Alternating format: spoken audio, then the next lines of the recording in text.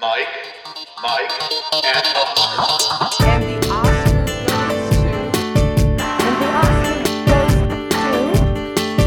the Oscar goes to... And the Oscar goes to... And the Oscar goes to award season recaps week. And the Oscar race checkpoint. And we're back. Welcome once again to another episode of Mike, and Oscar. You heard the intro music, meaning another Oscar race checkpoint. And it is quite the checkpoint we have in store for you today. I am your co-host, Mike One. This is co-host, also Mike. Yeah, so much to do. 6 movies to review, including a monstrous film called Eternals, 4 sets of nominations / short list to break down, 3 trailers. I can't wait for the trailer section. And then some big box office to discuss. So yeah, no opening banter allowed, Michael. We have to jump right in, I think. So how's your day? No, you're right. Let's get right into it. We'll start with a Make the Case segment. We're going to have 2 quick movie reviews for Finch and The Guilty. Mike, you're going to take the lead on these. I have not seen Finch. I have seen The Guilty. Let's start with Finch. Finch, Tom Hanks is Wally and Geppetto living during the apocalypse, and he listens to the most classic pop songs and sings them, and he studies American history, and everybody loves him, and we all still do. He's almost all alone, but instead of Wilson the volleyball, he is the cutest dog ever named Goodyear, and if that's not adorable enough, Hanks also makes his own Pinocchio voice robot, voiced by Caleb Landry Jones, Oscar peripheral actor extraordinaire, who he teaches how to walk and talk and drive and be a good doggy daddy. How is this movie resistible? It's not. It literally is something that anybody could put on and enjoy. Apple wants to run in this lane, and I give them credit. They run it very well. B-, a fine, wholesome, just watch all the way. You can't go wrong with Finch. Any kind of legs for awards? No, but it's just one of those movies that, feed the beast, click on it on streaming. Old people will be happy, young people will be happy. It's just fine and dandy and wonderful. Did you listen to Tom Hanks' interview with Bill Simmons? I did, Bill yeah. Simmons? He's I thought that always was great. Yeah, I thought that was phenomenal, and I highly recommend that as well. All right, that's Finch. Let's talk about The Guilty. I thought this was overacted. What did you think about Jake I loved Gyllenhaal? it. You did. I agree with you, but I don't think it's got any awards legs either. But I was excited for it, and it gave me exactly what I was looking for. But that is to say, yeah, it was probably slightly overacted. He is Will Ferrell's character in Old School in the locker room. Everybody keep their composure. Kicking locker the whole time. He's a 911 operator, and he's completely unhinged. Like, this is the most unrealistic... I hope, unrealistic, picture of law enforcement ever. Please tell me that. I guess there's so many different ways I can go with. Like, is it unrealistic? I actually, I like you. I hope it's unrealistic. I just don't know how unrealistic it actually is. Oh, and they did have that sinister underbelly of this isn't a great guy. He's got his big faults, and he's kind of on the ropes professionally with good reason. Mm-hmm. So I guess being in that circumstance would probably make you act like Will Ferrell in the locker room in Old School at times if you're in a stressful environment. Why a man who has been through what he's been through professionally, they would ever let him answer 911 calls, right? Is beyond me. I just think the Danish film was stoic. It was like a time bomb. It took a while to build up to the point where he cracked even a little bit. So Gyllenhaal... Mm-hmm. He made different choices here, and I disagree with them. But I'm glad the story still works, and worked from the original film, so it worked on you, the story. And and it's quick. It's a quick, entertaining. It's a little an amuse-bouche. A little one bite, take it in, pleasing to the mouth. You're good. You're done with it. Mouth pleaser. All right. So those are our appetizers for this episode. For our main course movie review here, that we'll do also a spoiler section, a little tack on at the end. But right now, non-spoilers for Eternals, directed by Chloe Zhao and starring Gemma Chan, Richard Madden, Brian Tyree Henry, Angelina Jolie, Kumail Nanjiani, Kit Harington, Barry Keoghan, Salma Hayek, and many, many, many, many more excellent actors, Michael. There's so many pretty people in Hollywood that are in this profession. It's absurd. Critical reception. It's been up and down. It started out strong. It's been pretty much downhill ever since. The Metascore sitting at a 52 right now. That's not great. The Rotten Tomato score is even lower, 47% on 308 reviews. But the audience ratings are pretty high across the board. 80% on over 5,000 verified audience reviews on Rotten Tomatoes. Take that for what it's worth. Maybe more clear is the 6.9 out of 10 on IMDb right now at over 59,000 entries there. It's got a B cinema score. But the audience is high, the critics are low on this. Here's the synopsis. The Saga of the Eternals. By the way, don't search the Eternals, because this won't be the first movie that comes up for you on IMDb, as I learned. Saga of the, lowercase t on the, Eternals, a race of immortal beings who lived on Earth and shaped its history and civilizations. That's a misleading synopsis. Do we really need Marvel theology and Marvel history reimagined? Okay, there's only so many other places they can go, though, right? Like, it had to get to this point eventually, didn't it? I guess.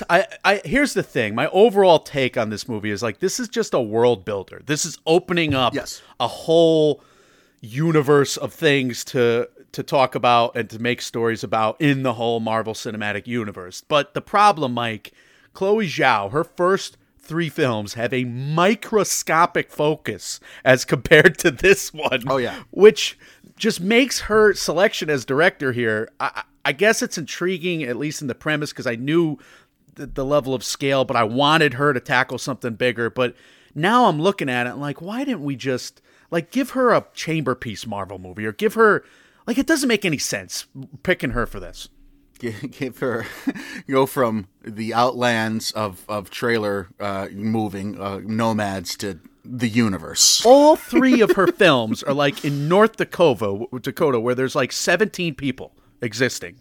Yeah, and this one's in South Dakota. What's the difference? South Dakota, but all the gods are here, and then they're in Mesopotamia. I don't know what's going on. All I know is it bothered me at the beginning of Black Widow when they did that kind of montage of American history and spy game stuff all rewritten, and it bothers me so many more times here. Like all of the big events in human history, it can't be Brian Tyree Henry's fault. Give me a break.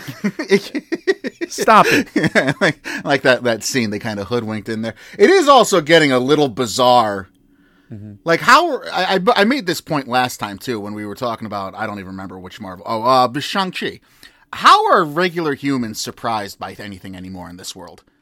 Like, if a god just shows up, you can't be shocked. If a god is leering over Central Park because he's that mad, like, you can't be surprised anymore. And everyone's always stopping in their tracks and they're just amazed. No, this is, if you live in the world where half the universe disappeared and then a couple weeks later just reappeared at the snap of a finger, this is common. I don't want to see any shocked citizens anymore in these movies. It's like, Yogi Bear at Yosemite. Like, they're going to see, idiots, just in the camp setting and just dancing to stupid shit, and they're not going to think anything of it. Like, the animals don't think anything of the bears, and of the humans, and the bears don't think anything of the vice versa. Pissed off the hardened pigeons you walk by in New York City who are used to humans being a foot away from them. They don't give a shit. Like, that's what we're dealing with at this point. They don't care. So, yeah, the relationship problems in this movie befuddle me throughout. And it's not just like character to character. It's like audience to these demigods who've been living for thousands of years. Like, again, we know this going in, but like, this is not your friendly neighborhood teenage Spider-Man having girl problems while also fighting bad guys. This is not Steve Rogers, who's a man frozen in time and he's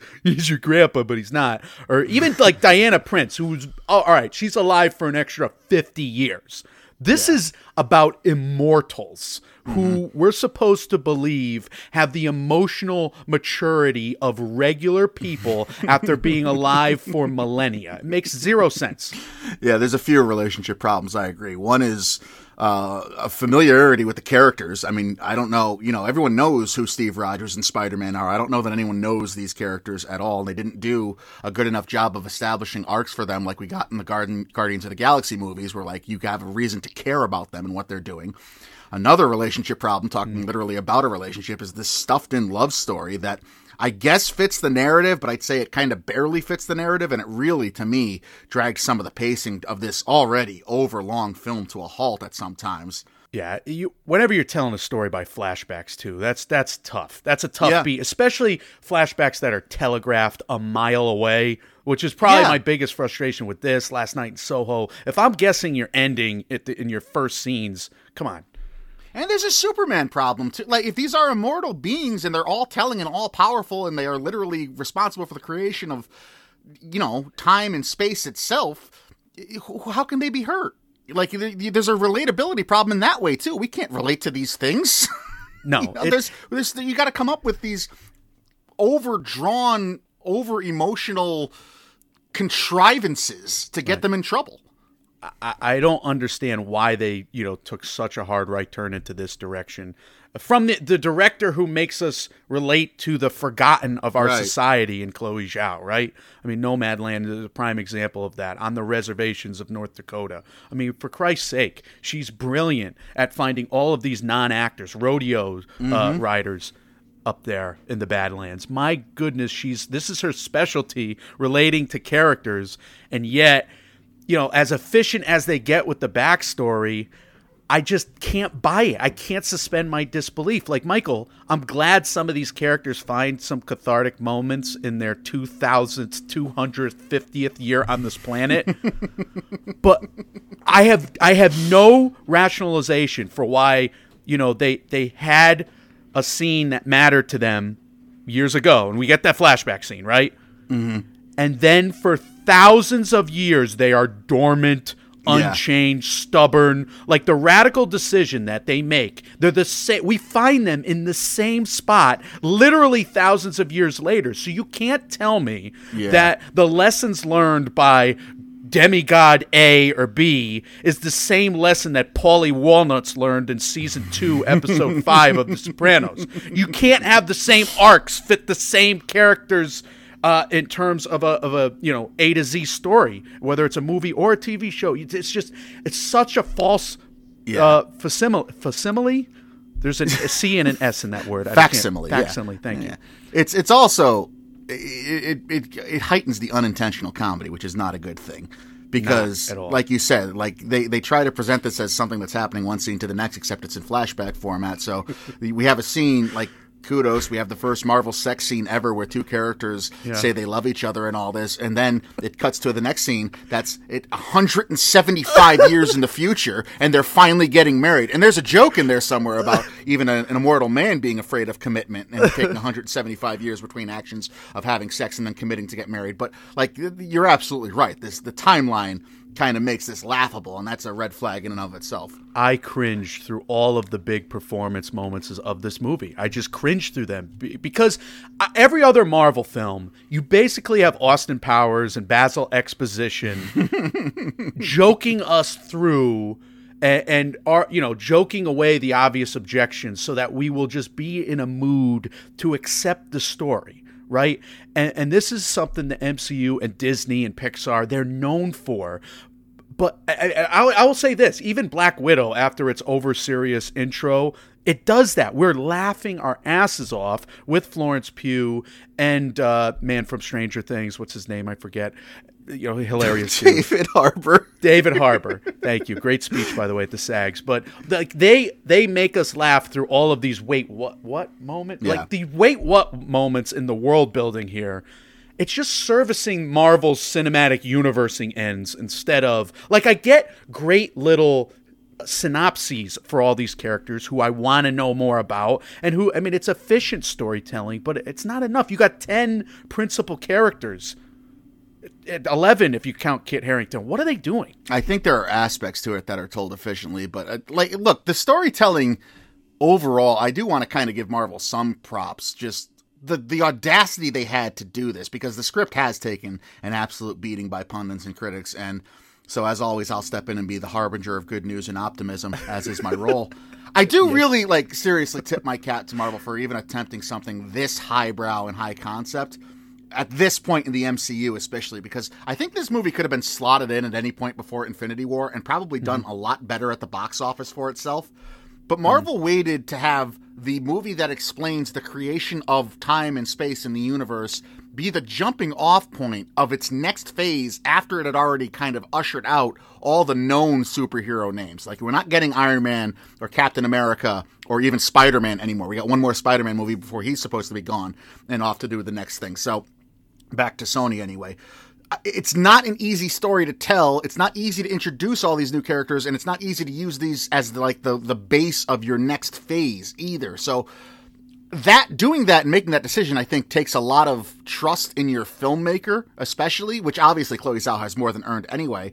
So I think they do deserve some credit for trying something so audacious, and it takes balls, quite frankly. But like you've kind of said, and we're saying here, it's too much story, and it's not efficiently enough told to kind of get you swept up in it.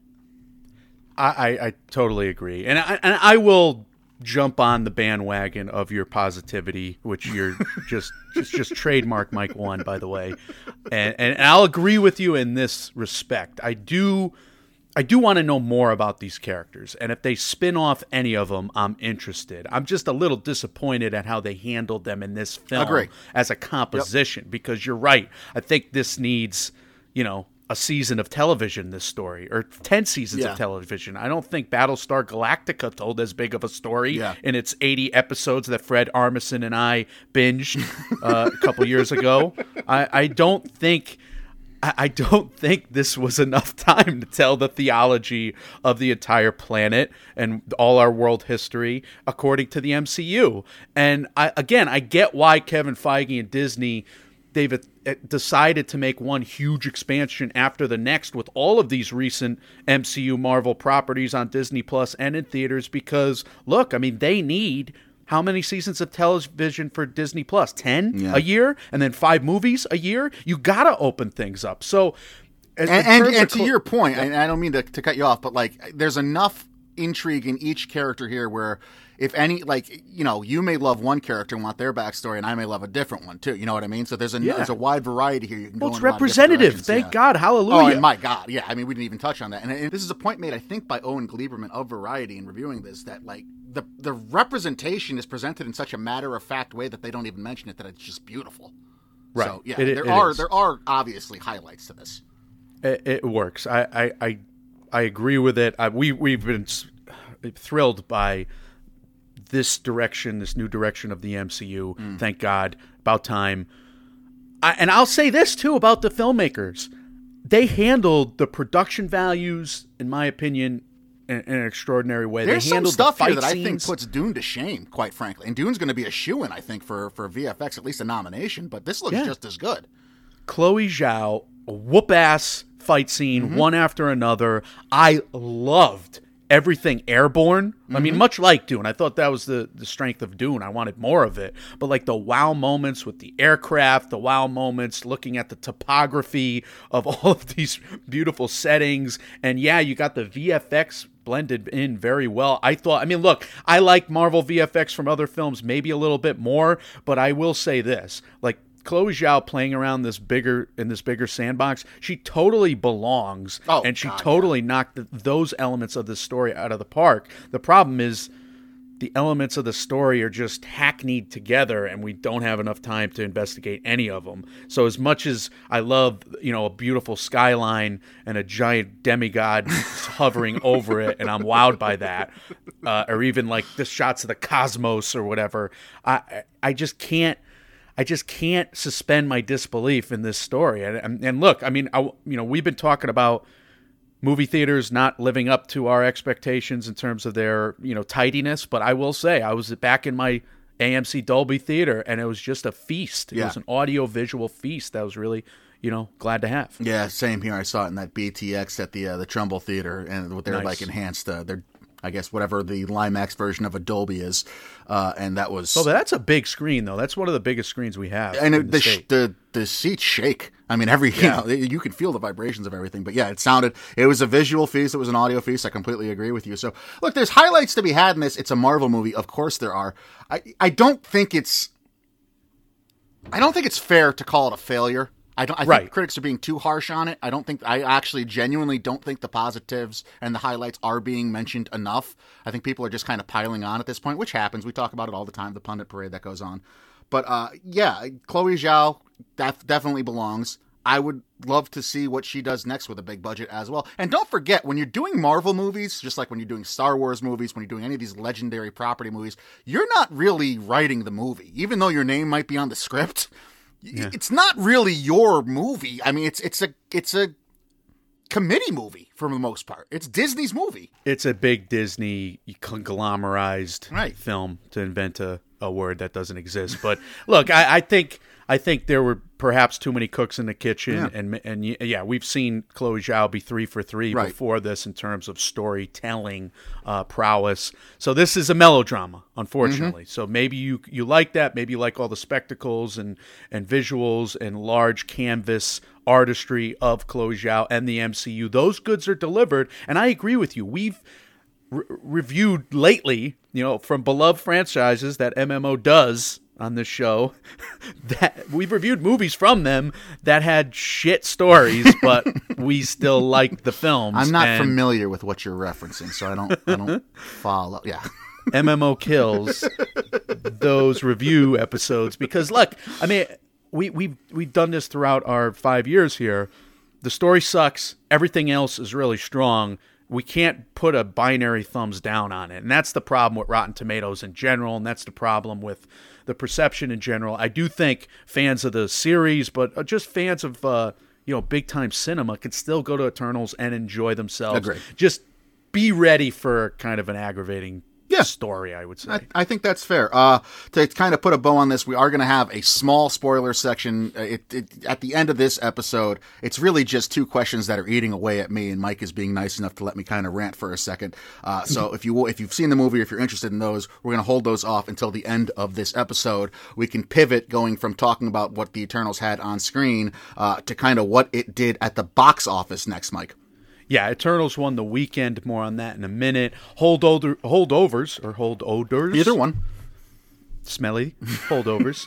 Dune was in second, 7.8 million. No Time to Die, which is now transitioning after 31 days in movie theaters to PVOD. I don't know what to make of that development, I would say, from MGM, but that made 6 million. No Time to Die. Venom 2, Ron's Gone Wrong, rounded out the top 10. Michael Spencer, I would say, did solid numbers. Let's put it this way. In the 500 theater count mark, we were talking about 500,000 for some movies, some Oscar contenders recently that did numbers that everybody was looking down upon. Well, Spencer at close to 1,000 theaters did 2.1 million. So 4 times that amount. The performance-driven artsy Oscar movie is really not drawing a crowd right now. I mean, Spencer numbers are okay. The Tammy Faye numbers weren't good. Bad. The Soho numbers weren't good. It's kind of concerning, but yeah, all right, let's focus on Eternals and what that did numbers-wise. $71 million debut domestically. That'll fall just shy of what Shang-Chi did, $75.3 million. A lot of outlets I saw calling how this was a disappointment for Marvel since it's like Marvel's lowest debut since Ant-Man. 50-something million. That's fine if you want to say it that way, but Eternals overall worldwide did 161.7 million. That's good for the second best movie opening for all of the 2021 film year. Let's not forget, again, for the billionth time, this is still a pandemic, an active one that's going on, so people aren't really going back to theaters as much as they were previously. Especially in the second biggest market right now, China. Right, exactly. That matters. We talked about how kind of the film was getting beat up in its critic scores. Audiences seem to be doing well with it. That's kind of your quick look at the box office of what's going on with the big Eternals debut this weekend. We can pivot and talk about some legitimate awards news as it is getting to be almost mid-November now. Let's talk about the 2021 European Film Awards, and they're important. I mean, we last year talked about another round. They won 4 big categories at this award show. They went on to have Oscar's success, and they even landed that surprise director nomination. Obviously, They also won the international feature category. Years previous, we've had The Favorite, Cold War, The Square, Tony Erdmann, all swooped in. They all did well at these award shows. All 4 were also nominated at the Oscars. The former 2 films got heavily nominated. So what do we have for noms for this year, Mike? Yeah, some takeaways. French Oscar submission to Tan earned 4 noms for European film, director, actress, and actor there. And I like this show because it just does the big categories, which is a lot of fun. So if you get heavily nominated at the EFAs, you're getting heavily nominated for some big quintessential Oscar awards, big categories there. Last year's Oscar window it gives us a couple big names in this year's European Film Awards, which is a bit strange, but typically happens. The Father got 4 big noms here. Anthony Hopkins, actor, screenplay, director, film. Quo Vadis Aida, also 4 big ones, director, screenplay, actress included. Last year's, Promising Young Woman, Carey Mulligan's in here. The Mauritanians, Tahar Rahim, the animated feature, darling of film Twitter, Wolf Walkers. Again, they're all factored in here as well, Mike. That's interesting. And you can kind of, I don't know if that's an indictment of how this year's international slate or European slate of films has gone, but otherwise, movies that have landed 3 noms at this award show. The Finland selection, Compartment Number 6, that got 3 noms. Film, actress, and actor. The Italian selection for the Oscars, The Hand of God, received 3 noms as well for film, director, and screenplay. Notable movies that had 2 noms apiece. The Denmark submission, Flea, which is nominated in both documentary and animated feature here. Otherwise, we have Romania's Bad Luck Banging or Loony Porn, the greatest name in cinematic history. That landed 2 noms for director and screenplay. And The Worst Person in the World from Norway got 2 for screenplay and actress Renate Reinzev. My apologies if I mispronounced that. Also, curiously, I'm pretty sure that entire section of 2 noms, all of those previews are shown before Spencer.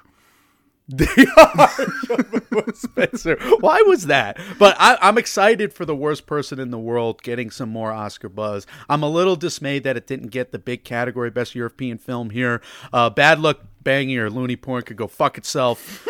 As far as I'm concerned, I was not a fan of that movie. Not for the beginning and end. The end is a wonderful. I loved it. It was hilarious, and the middle of that movie sucked.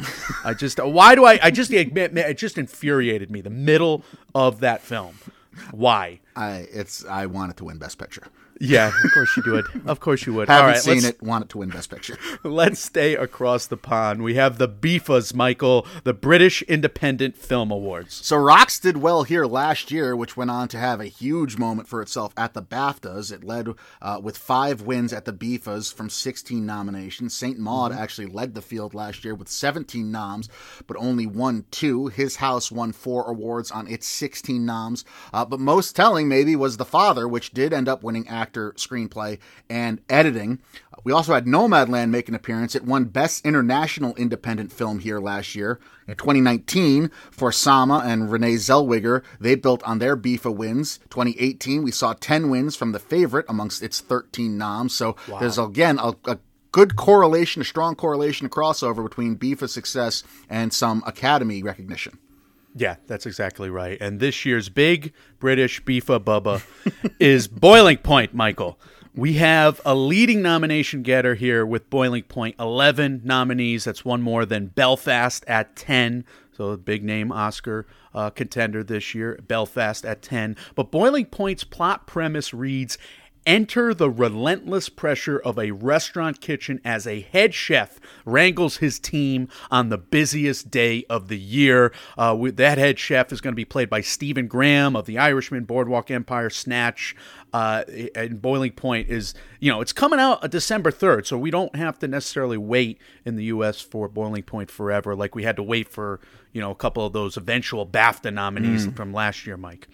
Reminds me of the greatest passion project of all time when Jon Favreau parlayed his directing of the MCU's Iron Man into, hey Robert, can you show up and just play this role? Hey, I'm going to write myself as the main character with Black Widow as my current girlfriend and Sofia freaking Vergara as my ex-wife. Yeah, good for you, Jon Favreau.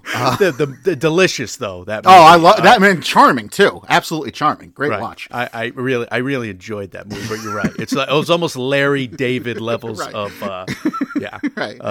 thinking a lot of oneself. If you could do it, good for you, John. Joanna Hoggs, The Souvenir Part 2, got 9 nominations here at the Big Beefy Bubba Beefas. It's a film, Mike, you reviewed last month at the New York Film Festival, as well as Censor. We included that at this year's Scaries Awards show. That landed itself 9 noms. And 9. Mike, you're going to talk about 2 more films that you want on people's radars. Yes, I do. After Love has been playing film festivals, virtual film festivals as well. I almost bought it for like $17 and I didn't, and I'm regretting it because a big player here at the BIFAs, Italian BIFAs, 9 big noms for After Love. Here's the plot premise. Set in a Set in the port town of Dover, Mary Hussein suddenly finds herself a widow following the unexpected death of her husband. A day after the burial, she discovers he has a secret just 21 miles across the English Channel in Calais.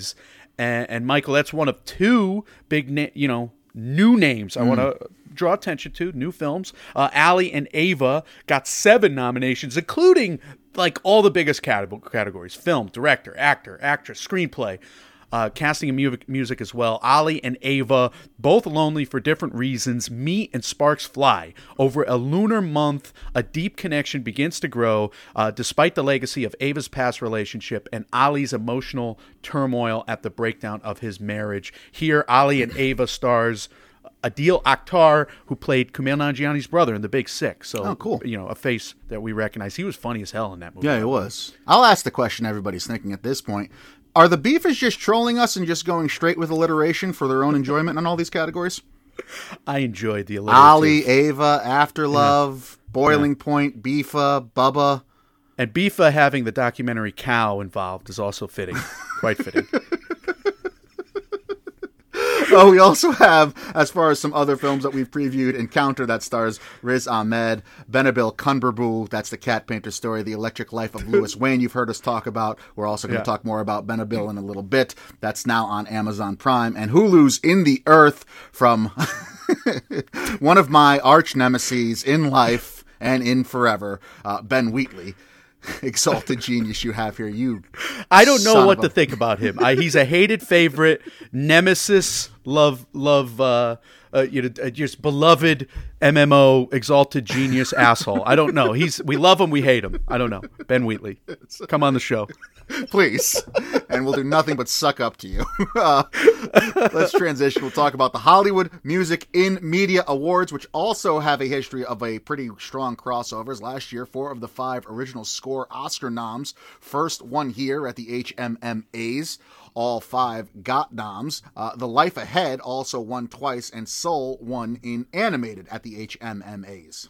Right. A good track record, but they have an advantage, Michael. It helps to have HMMA Oscar track records when you have 7 Oscar relevant categories for original score. That's just, you have 7 categories for original score that are based on feature films, including feature, independent, animated, sci-fi, horror, documentary, and international film categories there. And you have 4 Oscar relevant original song categories, again, not including TV, but 4 for feature films, including feature, independent, animated, and documentary original song categories. Yeah, shotgun blast of, I mean, it's kind of cool. Everyone gets a piece of recognition there, and they break it down by genre. Fun, right? Yeah. Because this is how I want more precursors to go. I want them to go this route. Just nominate more cool stuff. You'll get more eyes on it, maybe, perhaps. But if more shows do this, it becomes like this tournament feel, and I get really excited about the survive and advance aspect of it all. Don't you? I get excited about that, and I also will get excited about being proven right about Spencer's score as we go and talk about what happened here at the HMMA nominations here. But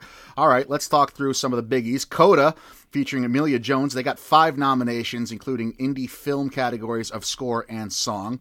King Richard got 2 big noms, including original song Be Alive by Beyonce, which I still say the Academy is crazy if they don't actually just nominate these giant songs that are in play this year for original song and try to woo all those performers to take the stage at once. If they're actually worried about ratings, that's an easy way to get eyes on your product in real time. Definitely. Original score also from Green Book composer / piano player Chris Bowers. That's from King Richard. That's a nomination here. Chris Bowers, you may know and remember from his documentary short film last year about his grandpa. We talked about a lot. A concerto is a conversation. So snubbed. Are we still mad at that snub? Yeah. That was such a tugged at your heartstrings too.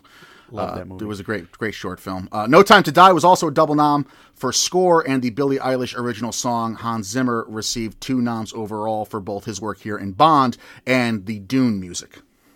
So remember Once, the great film from Glenn Hansgard? Well, he is double nominated for his work, just ironically, with Eddie Vedder in Flag Day and then Peter Dinklage in Cyrano. So Glenn Hansgard still getting around. Deep cut. He's no longer making cassette tapes out there in Scotland. The dude is a major Hollywood musical player, and of course, in a cruel twist of fate, Diane Warren Diane Warren double nominated once again for her work in immediately Oscar ousted films, Four Good Days and The Mustangs, America's Wildest Horses, which I guess is a documentary. I thought I knew every documentary, but there we go. But Four Good Days is the Rotten Tomato Razzie contender from Glenn Close there, unfortunately. So neither of those will win Oscars now that we know.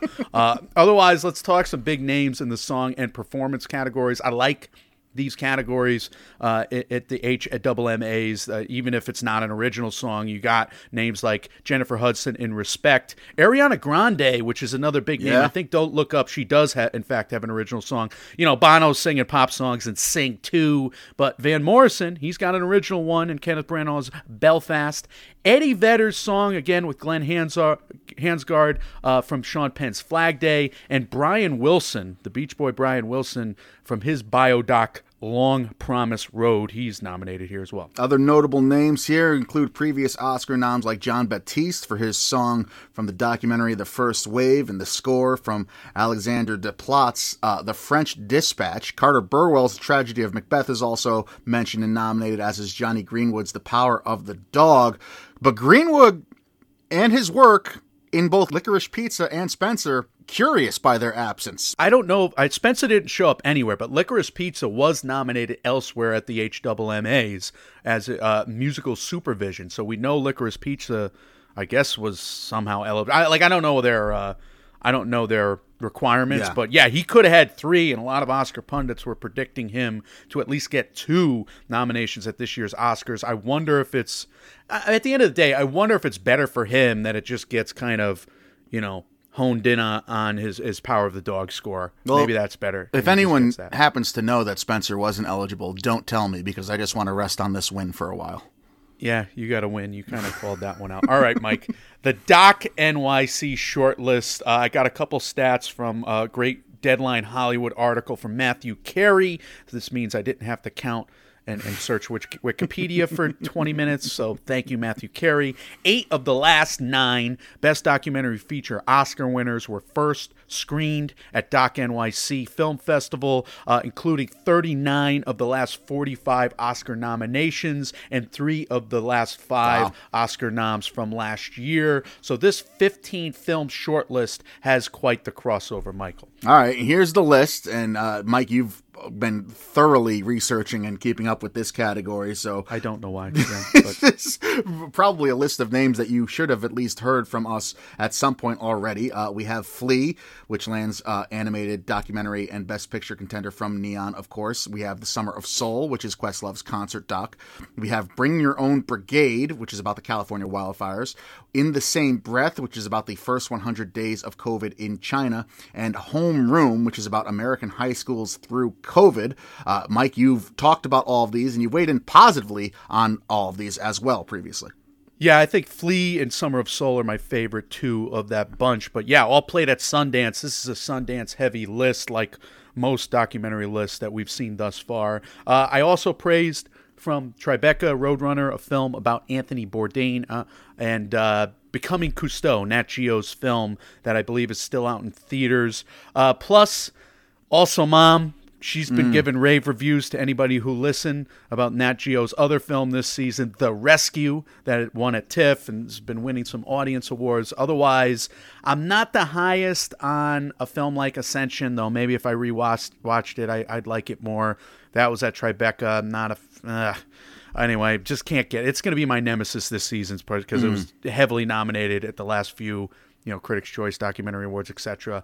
And then the 10th film, The Velvet Underground, just nails on a chalkboard audio for some of that, which I just can't forgive. I'm a ruthless reviewer, and I can't forgive audio issues, even though it was deliberate. But Apple's The Velvet Underground, people love it out there, so I'm in the minority. You do have your threshold as far as loud screaming noises go and what you're able to concentrate on and take in a movie. All right, let's talk about the last 5 films that made this shortlist. The first 4 of those, Attica, Procession, Fayadayi, I hope I'm saying that right, and Introducing Selma Blair. So yeah, I'll be reviewing these next 4 in the coming weeks. Introducing Selma Blair is next up on my IDA screenings list there, Michael. But I did see the 15th film on this list. It's Julia, about celebrity chef extraordinaire, Julia Child, played by Meryl Streep and Julia there, opposite Amy Adams. But let me just say, this documentary, Julia, was delicious. My God, the food goods delivered here. I enjoyed it. I enjoyed learning about her life, of course. And yeah, we celebrate that film and watch a female pioneer in that business and changing how America eats. So that was a lot of fun to watch that one. And you also just wanted to shout out, not on this NYC doc list, but you saw President, which was a doc about the 2018 presidential elections in Zimbabwe, and you wanted to give it a special shout out. I love this movie. Good. I missed it at Sundance.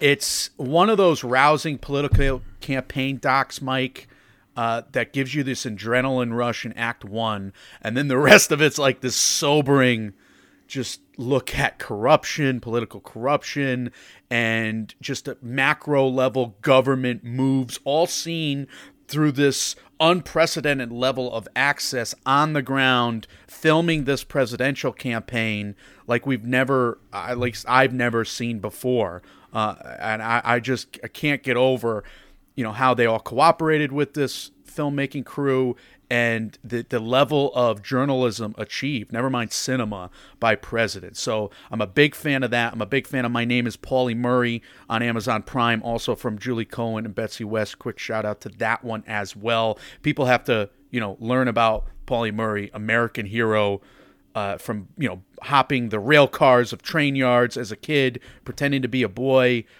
to graduating law schools as the first black entrant at UNC, woman entrant at UNC, the first Episcopal minister, Wow. black woman, just changing the game. Never mind the fact that Paulie was a novelist, a best-selling novelist, and perhaps just one of the underrated American heroes going, and I give Julie Cohen and Betsy West credit for 2 films in this episode. And yeah, I mean, snubs from this documentary shortlist. I'm very unfortunate that they're not there. Your obsession with the documentary feature category this year, I think, is going to, and thus, by way of, also newfound respect for the documentary medium in general, I think this is going to naturally manifest destiny itself into you Jane Goodalling me for a period of time, and just like keeping a camera on me and talking over, doing a voiceover as I just sit in my basement picking my beard, looking at movie and sports stats. It is, if it makes a good feature film, It won't. no. It will not. I mean, maybe because of your talent it will, but no. The content will not be. MMO's going to pivot eventually to YouTube documentary features. And that will be my first choice. As he reaches for his 4th ring ding of the day. Well, I will shoot it in a close-up, and you will be hungry after watching it, folks. Let's talk about some trailers that we had debut for the first time, and some of the second looks as well. We'll start with the first look at Swan Song. Look, someone's got to upset the Oscars race from this movie. And you don't have Glenn Close, world-renowned actor Mahershala Ali, and award-winning actor Mahershala Ali all in the same movie with that piano-laden score behind it, and not have an Oscar contender on your hands. In theory, and mostly in practice. Look, I'll say this: I'm a little surprised we don't have any buzz for this movie. Yeah, really, I'm worried going about that. Like, this is the unforgivable level of Oscar, not just Oscar grabby, but Oscar tackling and piler-oning.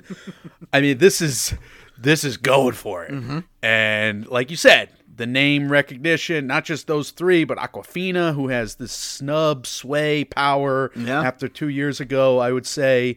And yeah, Swan Song looks the part, at least in trailer form, of a contender. I don't know why it hasn't played anywhere until AFI this week. So we're gonna hear some first reactions, and we'll be able to weigh in later about Swan Song. But yeah, you kind of you've been on this movie for a while, at least in plot premise-y, snapshot form there, Mike. Yeah, and now, am I predicting all of this because I'm pretty sure I had this movie slated for something from my 100% accurate Way Too Early Oscars prediction show? I don't see how that's relevant. Let's move on. Yeah, let's. You did, and your entire reputation is now at stake over this clone cancer cry fest. And no, we'll see. It'd be wild if you picked it. It'll be wild if like Glenn Close just went under the radar for her first Oscar win. That would be. There'd be something poetic about that. But it's all seriousness. Did this trailer grab you? Mahershala is selling it. Yeah. He is selling it. He's got huge scenes with big, goofy dialogue, and he's still selling it. Yeah.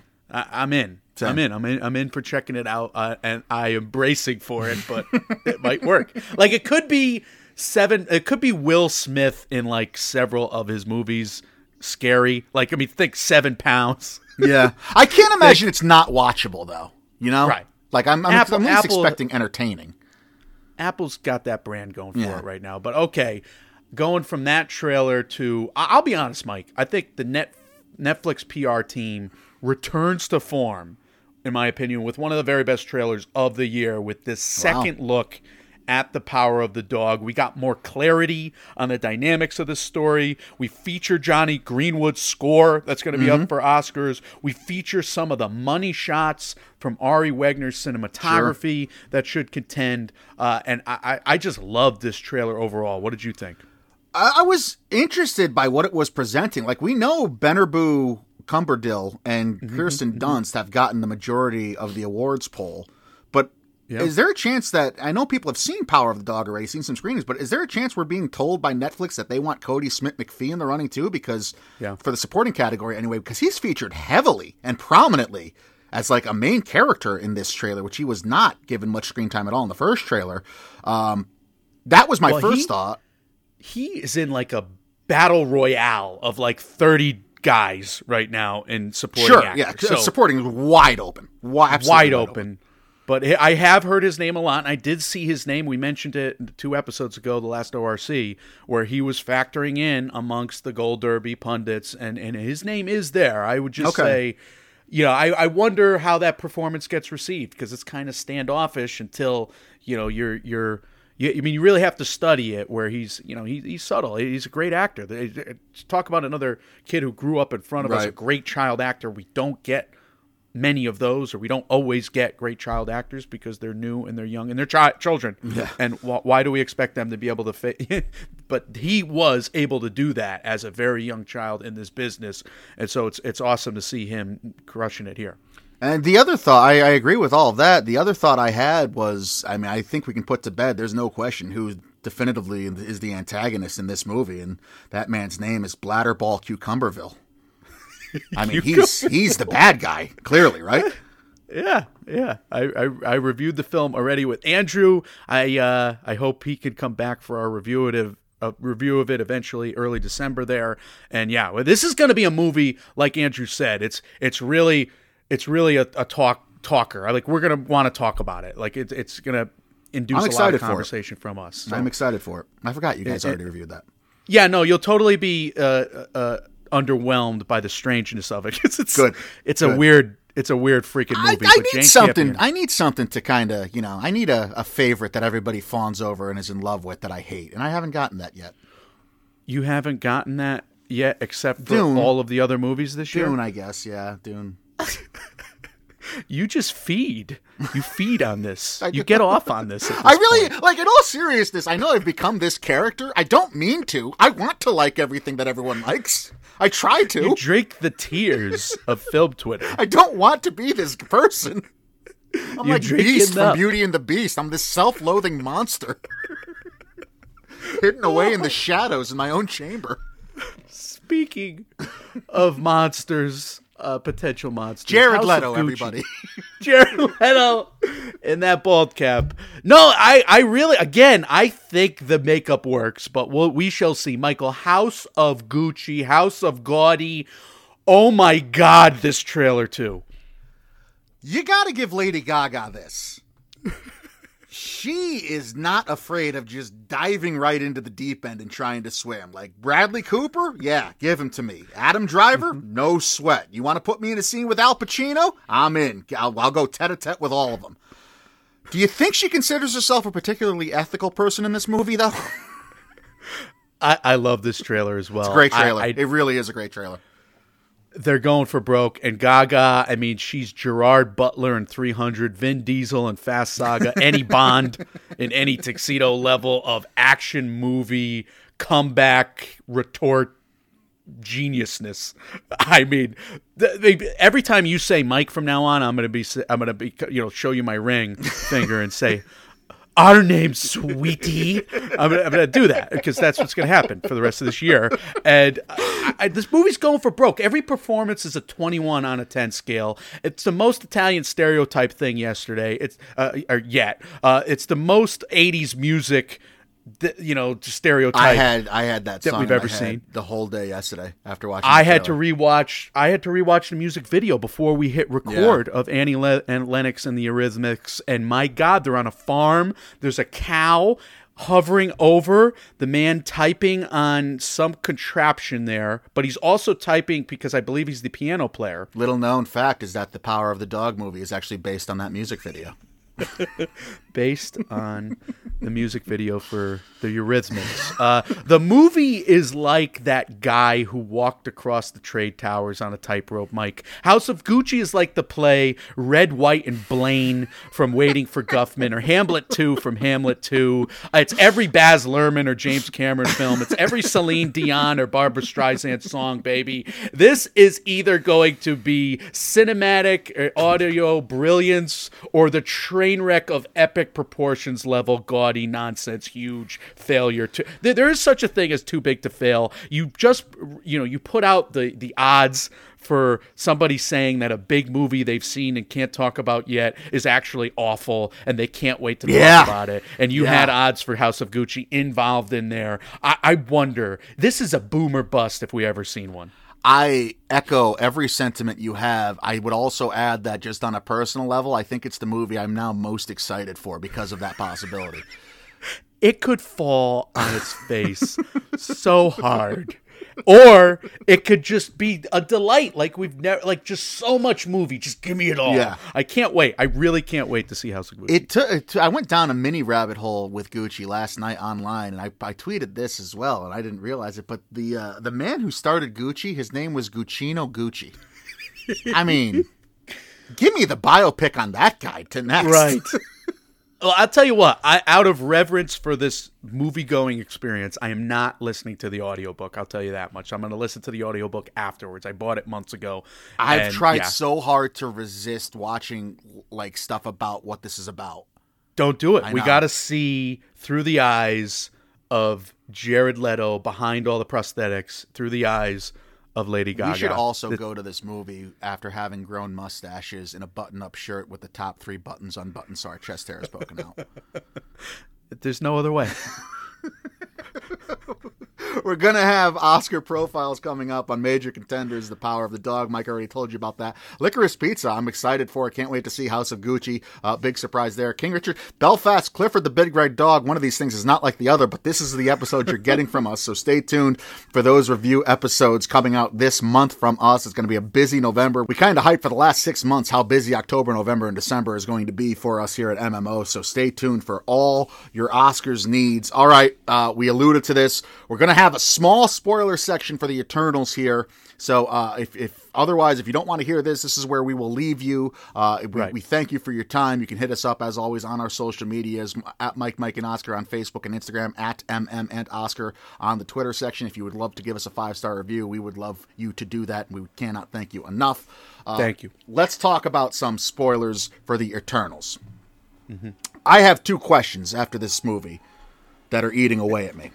And I don't know how you want, like, I didn't know what you wanted me to do with these, but this is, I appreciate you letting me air this out.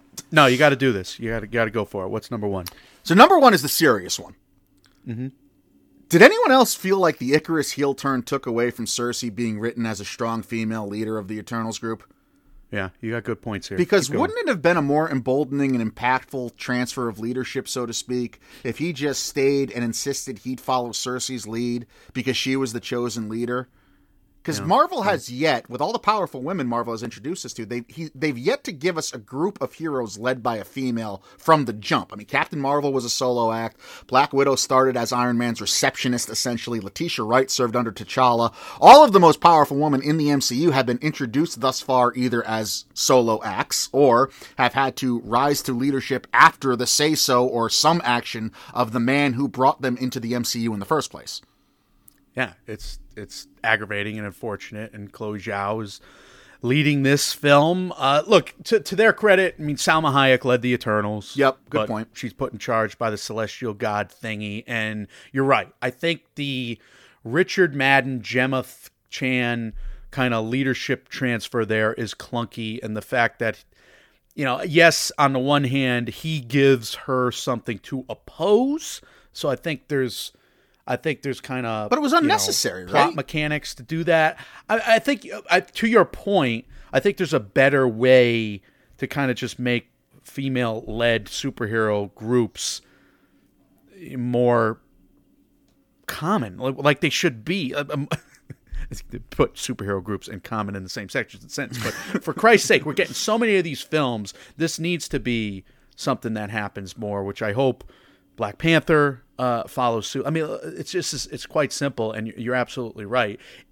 They're so addicted to these villain switcheroonies that I think they kind of overthink themselves in this one. And I was hoping that it was just the obvious misdirect. Like once Richard Madden started to say, like once he started to be dickish, and there was another dickish character who was even more dickish, I was like, all right, Barry Keoghan is going to turn out to be good, and Richard Madden's going to turn out to be bad, because we have two dicks in the punch bowl. One of them's going to be... Right. Yeah. Two dicks in the punch bowl. That classic scenario we've all... The classic scenario of two dicks in the punch bowl. One of them's going to fuck up the punch. But you have this hanging over the entire movie, is that Cersei needs to become the leader, but she's the de facto leader because the actual leader that everybody really looked up to, the Captain America of this group, ended up being the one who killed Ajak. And never mind the fact that that is a ridiculous heel turn by Icarus, because he heel turns his heel turn in the very next scene. Like, he turns bad, and then he turns good in the next scene right after turning bad, proving himself to be both a hypocrite and completely nonsensical. Before, by the way, the biggest MCU dad joke in the history of the MCU, where they send Icarus flying too close to the sun to end things. Into the sun. Hilarious. Yeah. I laughed out loud. Hilarious. No, he's too hot to be mad at him for too long. I agree. MCU. No, this is silly. It's just, it didn't work. And then what makes matters even worse for us is that this has the same problem as the Suicide Squad, Mike, where I think, the Suicide Squad would have been an even a higher grade from us this year if the main, climax of the film didn't involve one character just using their powers. Like, why do we spend 2,500 years of flashback / story here with Gemma Chan's character if she merely, connects to the Wi-Fi hotspot and then uses her powers once at the end? Well, that she didn't learn. Like, what did she learn? Like, she's in the mind thingy and uses her powers, and her powers worked. Great. That you're bordering on, like, okay, so my serious question was, we should have just had Richard Madden being subservient to Cersei and just, following her lead. The more ridiculous question I have goes with this Unimind thing at heart, too, because here's the question. Does anybody actually give a shit about anything in this world? Does any character have any single ounce of conviction in their beliefs at all?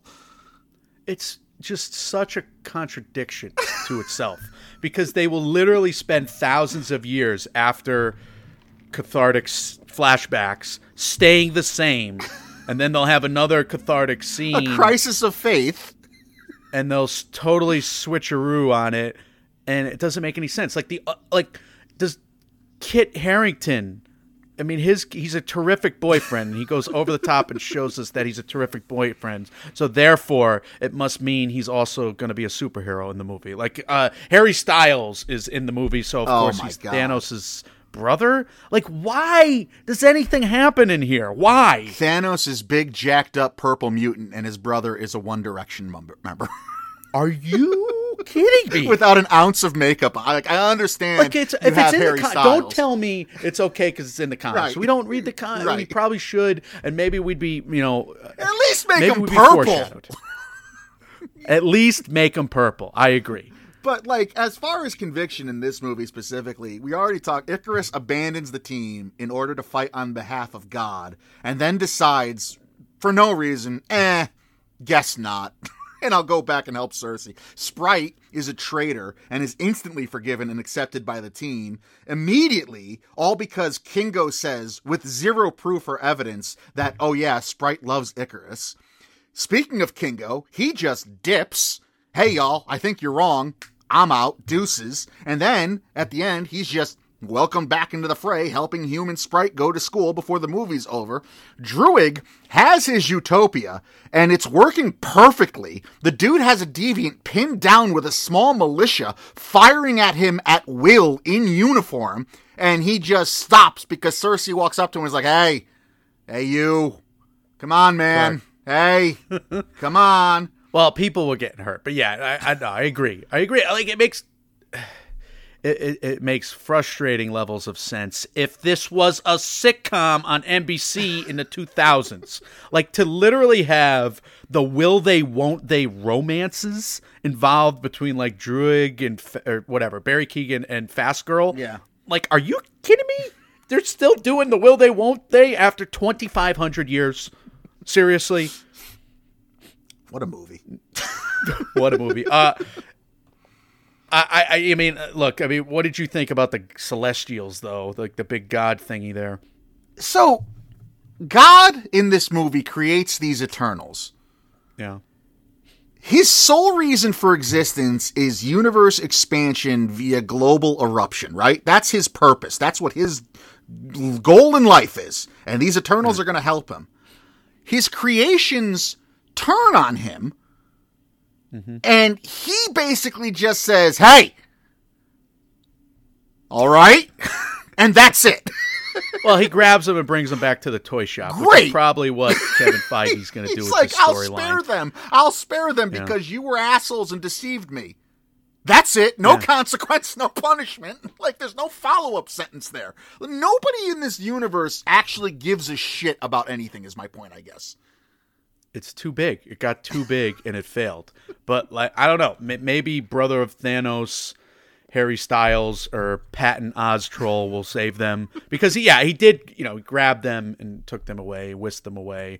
But I just haven't been dismayed by Marvel storytelling like this in a long while, Michael. I mean, we did have our issues with many MCU films throughout, but more or less, we loved the way they were going with things, but we did have some issues back in our rewatch with several films, but this feels like one of those. It feels like one of the movies we highly disagreed with, and they went in the wrong direction with the storytelling technique of it, because it's Deus Ex Machinas, it's oh by the ways, it's wait what moments of just go along with us, but you don't make us laugh enough you don't make us laugh enough to kind of argue it away or just kind of say, all right, we're in no matter what you say. You could tell me anything right now. Harry Styles, brother of Josh Brolin, fine. Yeah. Fine. Good. Sure. I'm curious as to what comes next in the MCU. I don't want the Harry Styles phase. I don't want phase boy band. Boy, but I like Harry Styles as an actor. He did a good job at Dunkirk. As a supporting player, yeah. But let him play somebody in the golden, Guardians of the Galaxy people group, which I think he's somehow connected to, which is maybe why he's not purple. But just, I don't know. This doesn't make sense. I had another question, but I can't remember it now. Yeah. Anyway. It's erroneous. It's erroneous on all accounts. There you go. Just as a review, if you would like to leave us any of your comments, questions, or concerns, you can do so on our social medias, Mike, and Oscar. Explain this shit to us, Yes, please. Explain thoroughly what happened in the Eternals. Mike, and Oscar, Facebook and Instagram, at MMN Oscar, on Twitter, Mike, and Oscar, at gmail.com, comment on Reddit. If you're listening to us on the Apple Podcast app, if you leave us a 5-star review, that'd be cool. Michael, tell the good people what's coming next, and what are some words of wisdom to end on? So Oscar, Juggernaut, certainty, Clifford the Big Red Dog with a special guest. We've been preaching this and roping her into this. I told her if she has any information on Clifford's origin story to let us know about it ahead of time so we can look at it. We can prepare our defense. So I'm really looking forward to that. We'll be recording that theoretically on Friday. Early next week, we'll be reviewing Belfast. And then later next week, I don't know if we'll have an Oscar race checkpoint in there, but we'll have King Richard. So yeah, it's just one big, huge Oscar contender after the next, starting with the Big Red Dog. And words of wisdom. Look, I can't say it any better than Annie Lennox. Some of them want to use you. Some of them want to get used by you. Some of them want to abuse you. And some of them want to be abused, which I think they're going to... All 4 of those things are going to happen to us while we're watching House of Gucci. All 4 of those things happened to us, I think, while we watched Eternals. We got a whole lot of movie in Eternals, a whole lot of movie in House of Gucci coming. And all of these movies, at least we're getting... just huge cinema in our face, one thing after the other. We're grateful that the box office is somewhat recovering. We're just, clean up these theaters, but a lot of movie, a lot of Oscar race checkpointing in here as well, Mike. We are fully in the throes of it, on our way to Oscar Sunday once again. This year flew by. I don't know how or why. I don't know how it got to be mid-November already, but guys. When reality sucks or your concept of time sucks, you can come keep on the road to the Oscars with us. We are Mike, and Oscar, trying to make award season year-round without the stuffiness. We will see you all very soon. See ya.